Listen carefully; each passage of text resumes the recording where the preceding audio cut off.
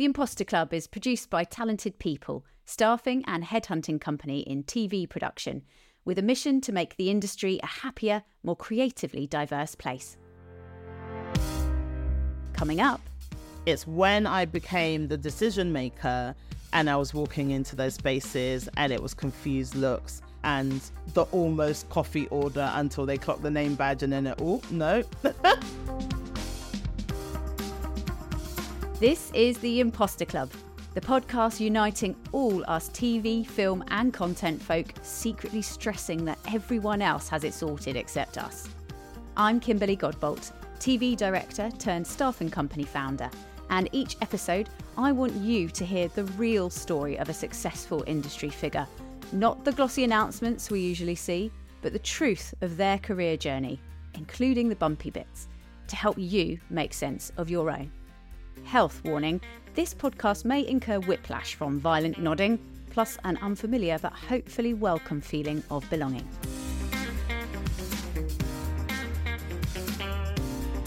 Today, I'm warmly welcoming Sarah Asante to the Imposter Club. Sarah was the first ever black female commissioner in BBC history and is now an award-winning commissioning editor at UKTV, driving the multi-channel broadcaster's scripted comedy ambitions. She's responsible for seeking out, developing, commissioning and executive producing the clever and funny stuff we watch on channels Dave and Gold. Back at the BBC, she started in the comedy team as a development and digital content editor and was promoted to commissioning editor a couple of years later, looking after short and long-form sketch and sitcom ideas for BBC Two and BBC Three, including cult hit sketch show and personal favourite of mine, Famalam, and comedy web series turned TV award winner, Dreaming Whilst Black. Sarah came into TV later than most from an established career in advertising, so I'm looking forward to asking her all the whys and hows involved in that. But first off, thank you so much, Sarah, for joining me on the Imposter Club. Oh, thanks so much for having me, Kimberly. It's great to be here. So let's talk about your relationship with imposter syndrome, if you have one. How would you describe your feelings towards it and about it over your career? I think imposter syndrome, I've got sort of mixed feelings about it. On one hand, it feels like it's a club for the others.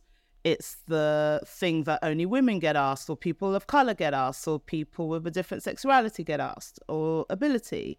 So it's sort of, it comes across as a bit of a labelling thing, but on the flip side, it's also actually quite comforting to know that there are people having honest conversations about belonging and feeling like you're where you're supposed to be, and the different conversations around that. For myself, I think you said in my intro, I joined TV, the TV industry, age 30, just before my 31st birthday, actually, in 2006. So having been around people at different levels, I joined as an assistant. So I was in the assistant class with the young sort of early 20-year-olds, looking after commissioners who were only sort of 5 or 6 years older than me. It really gave me an opportunity to kind of swim in between that space in a way that I don't think feeling like an imposter ever really landed with me, because I was there to learn, I was there to discover, I knew a lot about myself, so there wasn't a lot of bullshit that I would take on myself. I could tell the difference between somebody having a go because they're having a bad day versus somebody having a go because they're an asshole. So I think when you know that, you stop questioning yourself. You stop saying, oh, he probably shouted at me because of something I did, or they're using all this jargon and I should know this, and things like that. I knew straight away within myself, there are ways in which we talk in this industry are very exclusionary, and you've got to do a quick search or a quick nudge of your colleagues sitting nearby and say, what the hell is that? Because, this industry really does feel like a club, and it does make you feel like if you don't know the right terms or went to the right uni or know the right friends or all of this kind of right tick boxy stuff, then you're not supposed to be here. And we all internalize that And I think women in particular and outsiders internalize that more than most. So you said you came into the industry at 30. I would have thought that actually, you've been talking about self-confidence there. You actually came in with more confidence, you felt, because you were older. But actually, you could have been the exact other way. You could have come in going, I know nothing.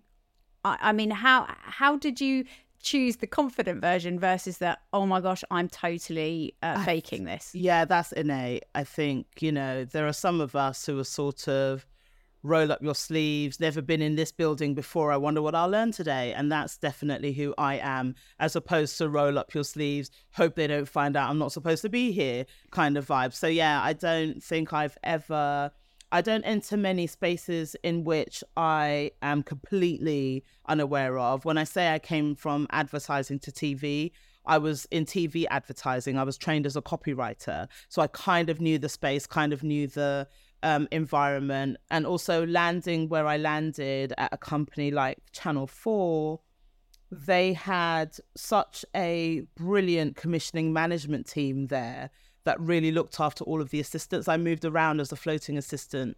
I arrived in sort of March. By August, I was permanent. And in that time, I'd done a little stint with Film 4, a little stint with acquisitions, a little stint with specialist factual, stint with news and current affairs, and with commissioning management themselves, looking after their diaries during the summer holidays and things like that. And it was such a magical place to start. And what I really appreciated is how they really embraced the buddy system. So they made sure that my first week I had lunch with fellow assistants. They made sure that every team has a couple of assistants. They made sure that we spent some time together, showing you the ropes. You were never thrown in at the deep end. They don't set you up to fail there.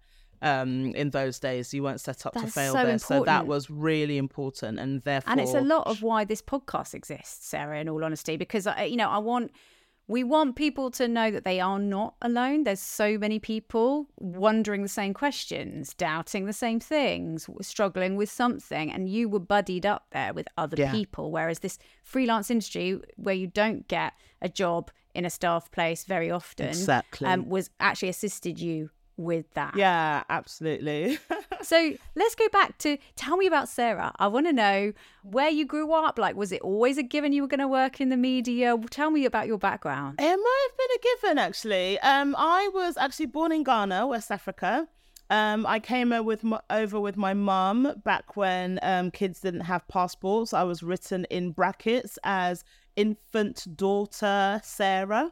That was my full title. We kind of struggled. My mum kind of fell in love as soon as she got here, dashing Ghanaian British man, had 3 more children. His dashing led to dashing off. So she was sort of left looking after the 4 of us. And as the eldest, and within sort of Ghanaian culture, you definitely take on the co-piloting kind of role. And because I had learned to speak English fluently by the age of 5, by the time my siblings came along, I was responsible for homework duties and making sure things were read and done on time, handed in on time. I was a massive, massive swot as a student, as a kid. I loved school. I loved learning. I was that arsehole who was like, don't we have homework? And everyone else was like, Sarah, shut up. I used to stick my hands in the air and it's brain box again. Here she goes.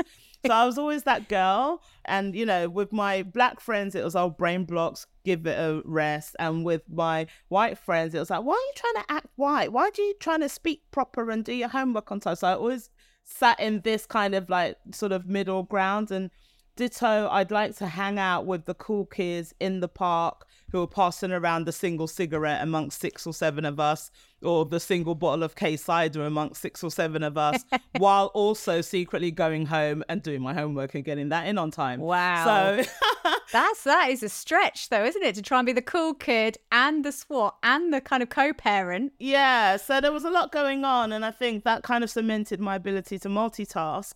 It also cemented my ability to do that thing called code switching, which is sounding street with my street mates, sounding proper with my office mates, hanging out on the park bench saying, oh, look at him playing football, he's cute, while also getting my homework in. So I was trying to be all things to all people, but not in a people pleaser way, more in a, I'm really curious about all these worlds and I think I'm going to step into them all. Don't you just love that about our industry though? I used to love that about freelancing and landing in a project. And it was about, I don't know, one of them, a documentary about Britain's biggest babies. And I had to learn all the things all of a sudden about what makes a baby grow a certain way inside a woman's stomach and all the factors for us to cast and find the people. And you just become for like 3 to 6 months an instant expert on absolutely everything. Bit, yeah. And then the next month I'm making a show about Heston Blumenthal and Little Chef. I mean, that's what I love about TV. So you were able to do that by hopping between roles and departments, and that probably like really satisfied your curious nature. Very. So imagine someone with a curious nature working in an industry where you're not boxed in. You know, as a teenager, I worked at Tesco in Portobello Road. I worked at House of Fraser in the coats department. This is your bit. This is your square inch. Don't go beyond it. You only sell coats. Don't talk to anyone about shoes. So going from those kind of regimented, stay in your lane spaces to working in TV where the variety was endless. You know, you say something like factual, that could be anything. It's business documentaries, it's history, it's science, it's arts, it's religion. That really, really appealed to me. So as soon as I got there, it was supposed to be a 2-week holiday cover, and I ended up staying there for 3 years. Wow. And let's face it, when there is a label in telly to do with genres, no one really knows what it means anyway. They're all blurry around the edges, aren't they? Yeah, exactly. You know, what is factual entertainment? Ooh, let's try and define that. Oh, tricky. So your mum must have been incredibly proud of you growing up and looking after the, your siblings as the way you did, and then launching your career in, firstly, advertising. Yeah, I think she was really disappointed in her inability to continue in education. I think she had me at 21. She got up as far as the Ghanaian equivalent of A-level, but she always instilled education in us because education was the one love of her life, reading and languages. She spoke English, French, Fanti Antwi. So she was very disappointed not to have that. So I was the first in my family to get a degree. I was the first in my family to make sure I crossed that threshold. So what made you choose the advertising side of TV then? And then how did you make that leap across to production? It was interesting because I knew I wanted to work in media. I skipped a little bit. When I was 11 or 12, please don't go and look this up, internet sleuth. Oh, already but there. I was in a TV show on Children's ITV. Called? And the whole Called? I'll never say. The whole time I was on there, I was far more intrigued with all the behind scenes people than my fellow cast members or even the director or the producer. They just seemed to be kind of very busy with clipboards. Meanwhile, there was a whole engine that was making it all happen. All of that was really, really fascinating to me. So there was always a fascination. And then when it came time to pick my degree course, I knew I wanted to do media, but I kind of wanted to do journalism. I wanted to do something to do with writing. And I did a media arts course, and you had to pick a specialism, and journalism wasn't available. But when I saw advertising, my best friend at the time was a fantastic illustrator. Her family is full of freehand illustrators. And then I saw that one of the pairings that you have when you learn advertising is copywriter and art director. So you have somebody knows how to write and somebody knows how to draw. So I said, let's partner up. I'll do all the writing, you do all the pictures. And that's why I picked advertising, because I got to write, and not in the long form of journalism, in the shorter form of advertising, but it was still storytelling. And I was always attracted to storytelling. So have you always liked the funny stuff? Have you always gravitated towards comedy? Yeah, I'm the funny one in my friend group. I'm the sort of the jokester. I just think humor masks and also nourishes a lot in life. I think, we have this phenomenon on the internet called Black Twitter, and part of what makes Black Twitter so brilliant is no matter what the topic, and it's often adversarial topics, we'll find the funny in it. I didn't have a great childhood, and You know, we were very, very poor as kids, and we didn't know we were the poor kids until everyone bragged about what they got for Christmas and came in with different trainers after the summer. And I think I've always been somebody that sort of, and always look on the bright side type, and just kind of cracked on. And I've gravitated towards people that are of like mind. So my husband's kind of like that, and my best friends are kind of like that. So yeah, it's a real needs must, I think, because what's the alternative? You look at the reality and cry, you know. So yeah, so looking for the funny has always been, it's been a salve for me, but it's always been a default as well. In just a minute. Something had clicked, some spark had happened where I knew I wasn't talking out of my ass. Okay, I'm going to get a bit geeky for a minute because I want to tell you about a company we've partnered with that I wish had been around when I was directing. Conote Pocketbook was created by documentary producer Eleanor Casely when she found getting paper consent forms signed by contributors or cast on location was A, fiddly, B, difficult for the edit, and C, a complete time waster. Not to mention so easy to lose when you think about GDPR. With Conote, you can just log in on your phone, tablet, or desktop to collect, store, and track contributor information on your shoot, which is then instantly accessible in one safe place for anyone on the team that needs it. And you can even use the app offline when you haven't got any signal. I got embarrassingly excited, you could say, when I had the demo. It's so cool and easy to use. You take contributor photos, write notes about what's sensitive, and keep the whole team in the loop. And I can see why people rave about how much time it saves in the edit and the obvious cost saving that brings. So no more illegible coffee-stained note saying, blur the brunette woman with short hair in coffee shop. And as a bonus, it's recommended by Albert as a sustainable solution that protects the planet whilst eliminating the faff. Prices start at just £95 a month, and with Eleanor and the team offering Imposter Club listeners a 20% discount if you mention this podcast. So get in touch via the website. It's www.conote.tv, CONOTE.tv, or say hi to Eleanor directly, eleanor@conote.tv. This is the Imposter Club, and this chat is with Sarah Asante. So let's go back to you starting in your development job at the BBC then. So you sort of in scripted development, right? Yeah. And kind of, did you know you wanted to commission? Actually, weirdly, just to kind of track back a bit. So from an assistant at Channel 4, I then went to work at ITV, and then I had a little stint in production, in development, in production, and then came back to Channel 4 before a couple of leaps to the Beeb. And the whole time, I've always worked with commissioners. I've always worked with the heads of departments and commissioners. And I think that's it's such a shorthand, and it's such a boost over the wall in terms of what it looks like to run a team, what it looks like to be a creative lead, what it looks like to manage multiple spinning plates. So I've kind of learnt from the best. And it's really interesting, when I was invited to interview for the, again, a maternity cover slot at the BBC that ended up, that was meant to be 6 months and ended up being 6 years. When I was interviewed and I said, wait, what is this job? And they said, oh, it's development editor. It's sort of, it's getting your first point of contact for all the ideas.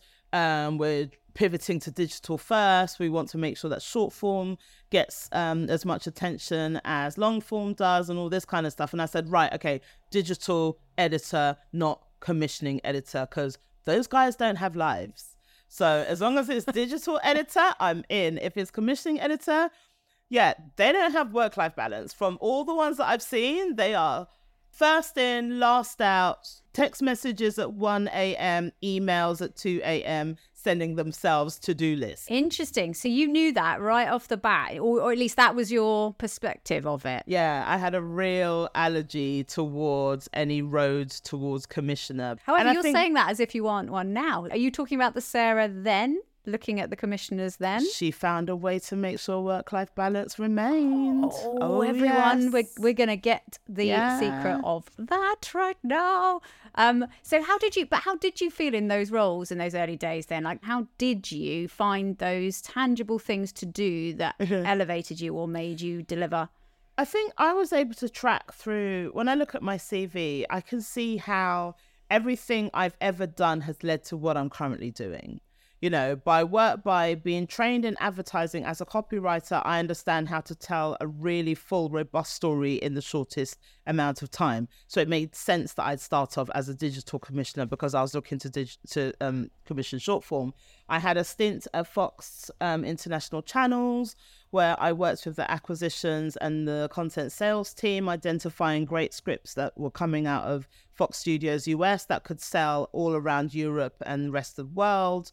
So when I was working as a digital editor, that was mainly output on YouTube and that therefore global appeal and understanding what the global market is looking for. What are the universal roles, characters, subject matters that work? So working for a global channel at Fox allowed me to know what works globally.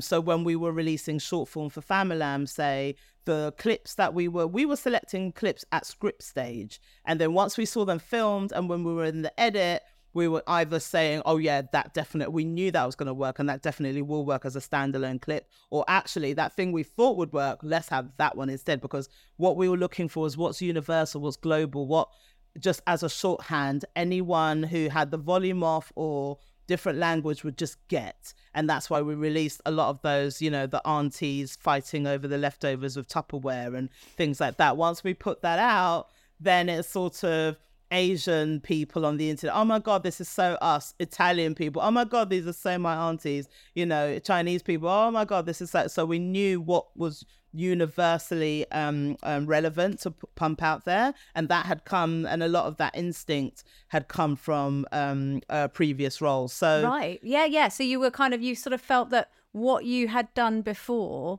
was a kind of an ingredient in the recipe of the thing you were then delivering. So actually, some of those other roles where you you were learning it, but perhaps not putting it into use, suddenly came into use when you got into that particular. That must have been a very exciting feeling. Yeah, I remember myself talking in meetings and saying, you know, there's something really universal about this type of characterization and that type of characterization. I bet that will resonate here and I bet that will resonate there.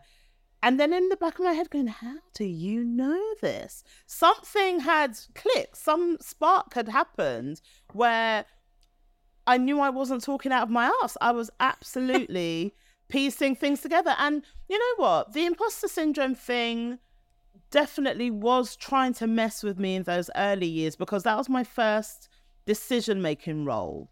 I've always been the coordinator of this and piecing together. I've always been first point of contact.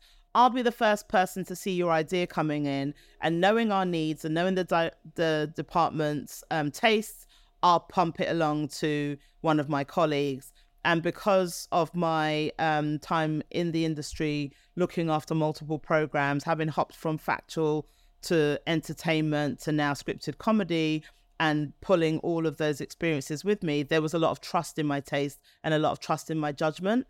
But I am that rare thing of a commissioning editor who didn't come from the program making world. I came rising through the ranks of broadcasters.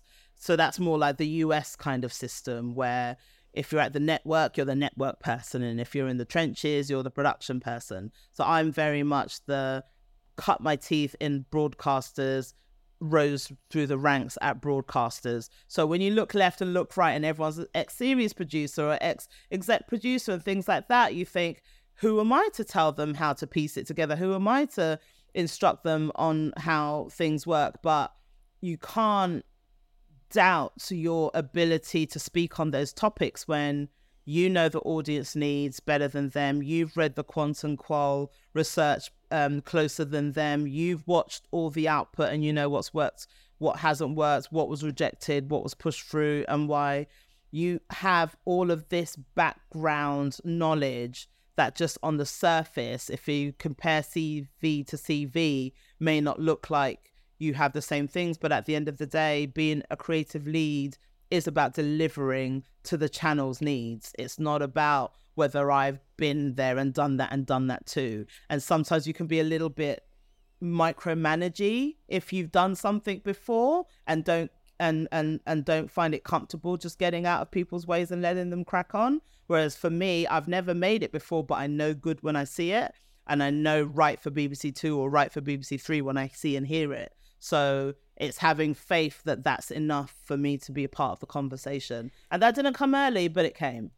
That is a really good point about micromanaging. I think that is probably one of the biggest faults I hear about commissioning editors when we're working with execs and SPs from production companies saying, oh, it's like just another grassroots voice, meddling. And actually, it should be a collaboration.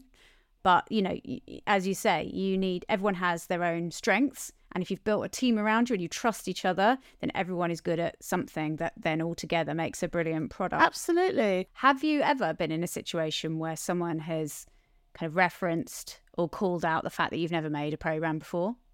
No, never. I think that kind of call out comes from someone being overbearing, and I'm not overbearing.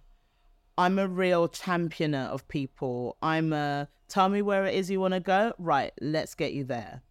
As opposed to, right, get on my truck, I'll drive, Because at the end of the day, a commissioning editor is the conduit to purse strings. They're the conduit to audience. They're the conduit to the relationship, the channel.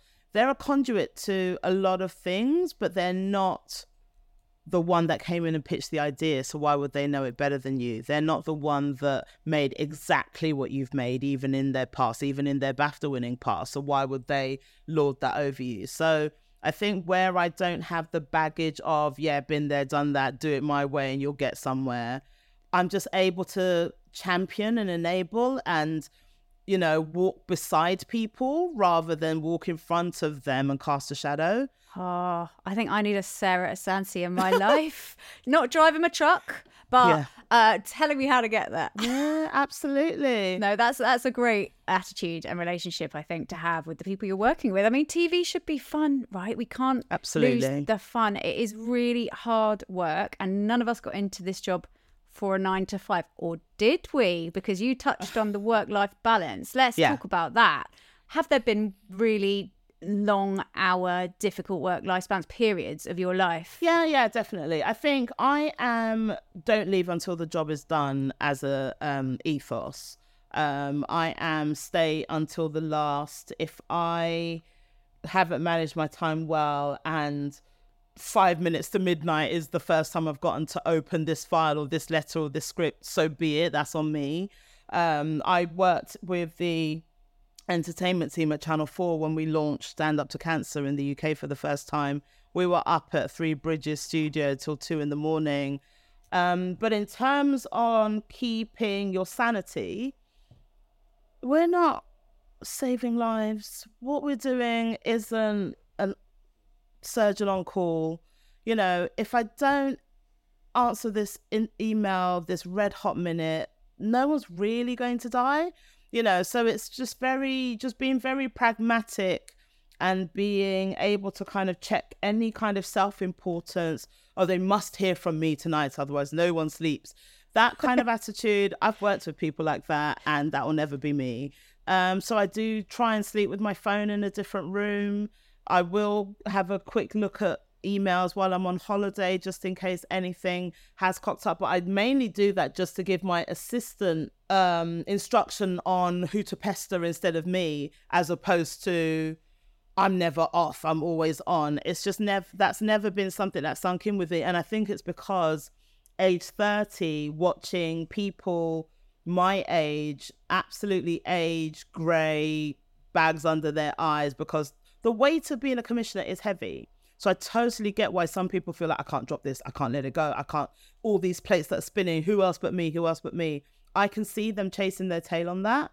And I think because I observed that and thought, that can never be me, no job, unless I am, around the clock child surgeon, no job should ever have me running around like this and feeling so kind of instrumental and pivotal to, pillars falling down. So I always make sure I manage my time. I'm a list girl. I am to-do lists on the phone, to-do lists on Post-its, to-do lists I email myself to-do lists for the following day. Whatever I forgot to do today, I ping it in an email, so that becomes the first thing I do. It sounds like your mum and your family situation have been such an influence on you being like this, so incredibly organised, so thoughtful. Like, you are juggling a lot, like you say, but somehow also not drowning under the pressure of a very big job. But I don't want to make it sound like I'm superhuman. You know, I very much take time off because I like to unwind and like to switch off and like to not use my phone for that, and use my phone for this. When I was transitioning between jobs and feeling a little bit what to do now, I had a little bit of internal kind of, heartburn about transitioning from one company to another. I felt very nurtured and looked after at the Beeb. I walked in there on the 6-month coordinator contract and left as a commissioner. I got promoted every 18 months in that 6-year period, and it didn't feel like I was really climbing the toughest mountain. I just knew I was competing against myself, and but I was having a lot of family issues. My mum had terrible health issues. We lost her in March this year. But before we lost her, there was a lot of sickness to deal with. I got myself counselling because I was really toying with what can I drop? Stuff needs to be dropped. What can I drop? My husband has Asperger's, so he doesn't immediately always know when you're struggling or wants that. You do have to tell him. And I'm very much in that. But he lives with me. He can see I'm struggling. He can see I haven't slept well, or he can see if I've left the laundry a few days, I must be busy. If I've, tossed and turned at night and I look terrible in the morning, he must know something's and he doesn't. So you have to communicate, and you have to say, you need to let people know what you need. Yes. And you've learnt that because of your own personal experience, and I imagine you apply that to your workplace as well. Yeah, I make sure that any junior members of our staff, they take ample time off. If they're meant to be 4 days a week, I better not see anything from them on the 5th day. If they're meant to finish at 5:30, I don't want to see anything from you after 6, and things like that, because I want to instill that in them young. We have lots of great mental health tools in our HR intranet. They're so invested in people at UKTV. So I always encourage people to look for things that might be of health. That it could be mental health, it could be financial health, help, it could be familial things that they don't feel like they can talk about. Whatever it is, I just point them in the direction and say that portal is private and there might be something in there for you. I'm such an advocate for that, because I'd hate to see or have someone in a team near me have burnout. I know people that have had burnout, but no one I've worked with immediately, and I wouldn't wish that on anyone. Coming up, it's not a coincidence that when you let somebody from underrepresented groups into the decision-making suite, they then usher in storytelling from people with underrepresented groups. I need to take a minute to say a big thank you to the team at Edit Cloud for supporting the edit of the Imposter Club podcast. The founder, Simon Green, said it was an obvious partnership, as Edit Cloud felt like the imposter of the post-production world when they began. They are the world's first truly native cloud-based virtual editing solution, connecting tech, training and talent all over the world. Edit Cloud was created by editors for editors, connecting storytellers everywhere, enabling them to craft their best stories to excite, enrich and inspire audiences wherever they are, much like this podcast. Thank you, team. I am so happy not to be crying into my laptop while I midnight edit. The Imposter Club podcast is to help you feel less alone. Go and share it with someone you know who'd benefit. Now, back to the chat. If there is someone listening who's finding themselves overwhelmed, what would you recommend that they do? I think if you're overwhelmed, the first thing to do is talk about it. Get it out of your head and down on some paper, down in an email, down over a cup of tea with somebody that's a good listener. You don't want somebody that's I'm not quite sure what you're talking about, because all they'll do is say, oh, it'll be fine. You just need a bit of sleep. You're probably just tired. You're probably just this. You're probably just anyone in your life that's sort of well-meaning and will give you a gloss over response. Probably don't go to them. Maybe go to a colleague. Maybe go to someone who's been in your position. Maybe an ex-colleague, someone that you used to work with that you remember used to sort of, run around like a headless chicken, but now seems quite chill. Maybe someone who's left the industry in order to get chill.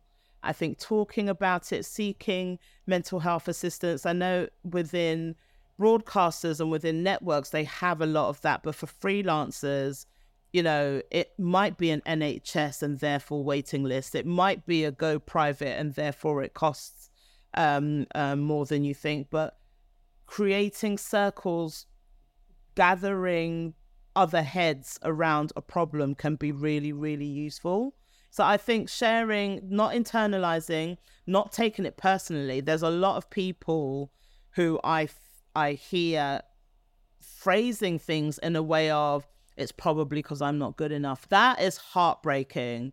It cannot take hold. The internalizing, please, if you can stop, or if you can seek help on how to stop that, because that is so unhelpful, and it's the depression of the thing, and it's the negativity trying to take a hold. Yes. More than anything, but try and share it in whatever way you can. I couldn't agree more. Talking is key. Could we talk about representation? Because as I said in the intro, you were the first ever Black female commissioning editor at the BBC. Mm-hmm. And that was only, 5-6 years ago? Yeah, 2018. Mm-hmm.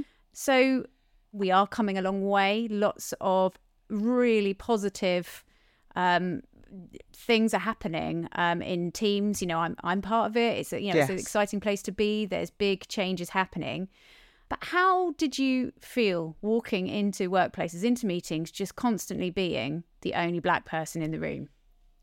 I'm kind of a take things for what they are, not what you'd like them to be person. I'm a take people for who they are and not who you want them to be person. So walking into the industry in 2006, as an assistant, I was treated like an assistant, and I was welcomed like an assistant, and people understood my presence as the assistant. It's when I became the decision maker and I was walking into those spaces and it was confused looks and the almost coffee order until they clocked the name badge and then, oh, no, reeling it back. I noticed all of that. And I just think this industry, it spends so much time talking about what it wants instead of enacting what it wants. We need to crack on and give people the chance to step in the room. Not a chance, because they're not a risk, just the chance to step into the room, step into those roles, support them in whatever way they need support, but just stop with the hand wringing, stop with the we've never done this before, so I don't see how we can do this attitude, and let people, because it's not a coincidence that as soon as I was in a decision-making role, I commissioned Chinese Burn. It didn't turn into a series, but it's the first all-female, all-Chinese sitcom in British TV history. I've commissioned Perfect. It's a sitcom that has 3 disabled leads, 3 wheelchair-using leads, and written by a writer with cerebral palsy. It's not a coincidence that when you let somebody from underrepresented groups into the decision-making suite, they then usher in storytelling from people with underrepresented groups, because we know what it's like to look left, look right, and notice everyone who's missing. There's a lot of people that have been doing that their whole careers and haven't noticed, and that's an issue. That I'll allow as the unconscious bit. But the rest of the time, you've got to be conscious that everyone in the meeting room nodded when you nodded, read that same Guardian thing you read, watched that. It's sort of echo chambery, and we've got to get out of that. Oh man, we do. And that is the everything for me, what you just said. That is the whole point of having diverse, whatever you call that, whatever your definition of that word is, completely diverse teams. Because how boring would telly be if absolutely everybody was in one room, looked the same, went to the same uni, had the same upbringing, had the same wives and girlfriends and boyfriends and husbands, and then made stuff for the telly? It would be dull. And, it's absolutely vital. And, you're a huge part of making amazing, funny, excellent telly. I've heard that there's a third member of your relationship, Sarah. Who is that? Or rather, what is that? That third member of my relationship, the thing that makes me a throuple, is my trusty iPad. She's not in the room with me at the moment, which is rare. But basically, I think you'll be surprised at how many people want to enter our industry and don't watch a lot of things. You'll be surprised at how many people are in our industry and don't watch everything. They watch whatever zeitgeist. Everyone's talking about Traces. Quick, I better watch Traces. Everyone's talking about Succession. Let me get on it. But ultimately, aren't telly addicts. And I think maybe it's because scripted has to go through so many fine filters in order to ring true. I'd feel very remiss if I wasn't aware of all the ways it's similar to or differentiates itself from something that's already happened or already been out there. There might be a sprinkling of a character from something bigger that we enjoyed, and we'd love to see more of that type of character, and your thing features that person. So even though someone could go, isn't that similar to the way you've done it is different enough, and the only way you know that is by watching everything and reading everything. So yeah, the iPad, it comes with me in the bathroom, in the kitchen, on holidays, down the roads when I go pop out to get some stuff from the shop. And, it keeps me company, but it also keeps me informed. It keeps me top of my game. It means that my references are always on point. I feel very satisfied when I have development meetings and people are jotting down the 3 or 4 TV shows I've told them their thing is similar to, or to make sure their thing doesn't become too similar to because they haven't seen it. Yeah. And that is it. That's in your armory as well, isn't it? About you feeling in the know. And actually, that's been a common theme throughout our conversation here has been, you had a kind of different career before you came in, but then you made sure you had all of the ingredients close at hand. You kept on top of them all. You called, things out. You found your confidence by watching and joining dots and, just building your own personal development, your own sort of CV along the way. But also, I just think, honestly, you really inspire me because you don't seem to have ever doubted yourself. So I mean, maybe you have. Am I wrong? No, I've never doubted myself, but I've definitely recognized when I don't know a ton about a thing and I've gone off and made sure I did. So I set myself homework based on things I gleaned from conversations. I had a teacher at college who used to say, he was a law teacher, but he used to say, every one of you, go and buy the Evening Standard, get yourself a highlighter, highlight every single word you don't understand and go and look it up. Don't go through conversations not knowing what people are talking to. So imagine 10 years later, I land in an industry that's so jargon heavy. That's what I do. I go off and with my highlighter and find out what the hell everyone's talking about. That is awesome that you remember a teacher who said that. That's really stuck with you. Yeah. Oh, yeah. I'm going to get a highlighter pen out for my next meeting where people are using too much corporate stuff. I'm never afraid to ask a silly question. Yeah, exactly. Never be afraid to ask a question. No.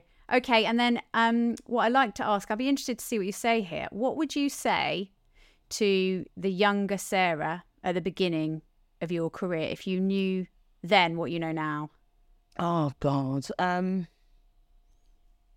I think for younger me, I think being gregarious and curious as an innate character trait means that you're the puppy that's chasing the balloons in the park. You're chasing bubbles in the park. Focus. Figure out early what path you'd like to take. Because again, I'm not just a rare bird who has become a commissioner through the ranks of broadcasters. I'm also a rare bird who's hopped from factual to specialist factual to factual entertainment to scripted. And I'm not just doing scripted comedy anymore for UKTV. I'm doing drama and comedy. So I'm fully scripted. So making those fact to fiction leaps isn't usual in our industry either. They've stood me in good stead. I've made it work. But I think if I'd honed in on my one true love, which is scripted drama storytelling, comedy character storytelling, I would have been able to have done more by now. So I think focus, young lady. Stop being interested / nosy about everything and pick a lane. Great answer. I love all of your lanes. They're amazing. All of the lanes has made this road that you are driving on. To be fair, I have arrived at a road. Yeah.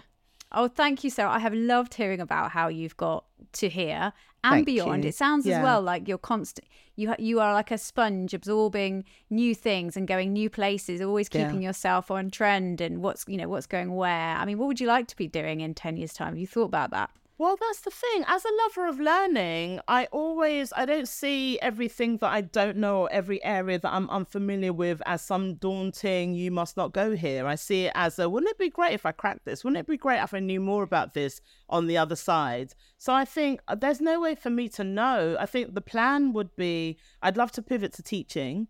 I think early intervention with young people is really important to me. I ran a couple of events at the BBC which encouraged people from disadvantaged backgrounds. I specifically went to the bottom of the Ofsted register and invited the 15 bottom schools in to talk to people of colour at the BBC who had non-traditional roles. So all of these kids were sort of, oh, telly, that's hosting, that's being a host or being an actor, isn't it? And I was like, no, there's a black girl in legal, there's a black guy in finance, there's this working class white guy, Charlie Sloth, who works in radio, there's this, like we all are here, but we're in jeans and Converse, guys. You don't have to wear a suit and go to the city. Why don't you try for a job in telly? And you can see their little eyes, the light bulbs are going off like, you're allowed to look like you and sound like us and be from Ladbroke Grove and wear Converse and get a job that pays okay? What? So Isn't that fantastic it's to great. Open their eyes like Isn't that? It?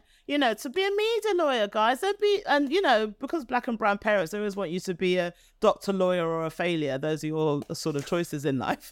So you could be a media lawyer. So you get the double tick of, here, mum, I'm a lawyer, but actually I'm a lawyer that gets to go to screenings. You know, exactly. That's cute. I've always said that to people in finance and accounts. It's like I really resent it when someone at a dinner or an event goes to me, "Oh, I'm just an accountant, a bit boring." Yeah. I'm like, you don't. Firstly, don't say it like that. It's awesome. But secondly, if you want to be a bit cooler, go you work could in a do cool it, industry. in a different industry. Absolutely. So I think a tutor of some sort, a lecturer of some sort would be really great. I'd love to leave TV in my early 50s and then have a 20-year career molding the next generation as my second act. That would be cute. Amazing. Well, Dorothy Byrne, who's also in this series of the Imposter Club, is president of Murray Edwards College at Cambridge. There you go. There she we is go. An absolute inspiration to me. That was one of the teams I worked in 2006 when I was an assistant. Yeah. Amazing. She's incredible. Well, look, Sarah, thank you so much again for coming onto the Imposter Club. I hope you've enjoyed talking it all through. Yeah, absolutely. And I think I'm definitely in the Imposter Club because I know it's real and I know it affects people. But I hope that I'm an example of how you can really see it as water off a duck's back. Don't let it stick to you. Don't let it grab a hold. Find the way to tell your story through those feelings. That's it for this episode of The Imposter Club, brought to you by talented people. I'm Kimberly Godbolt, and it has been lovely to hang out with you while you commute /gym/dog walk or whatever you're doing.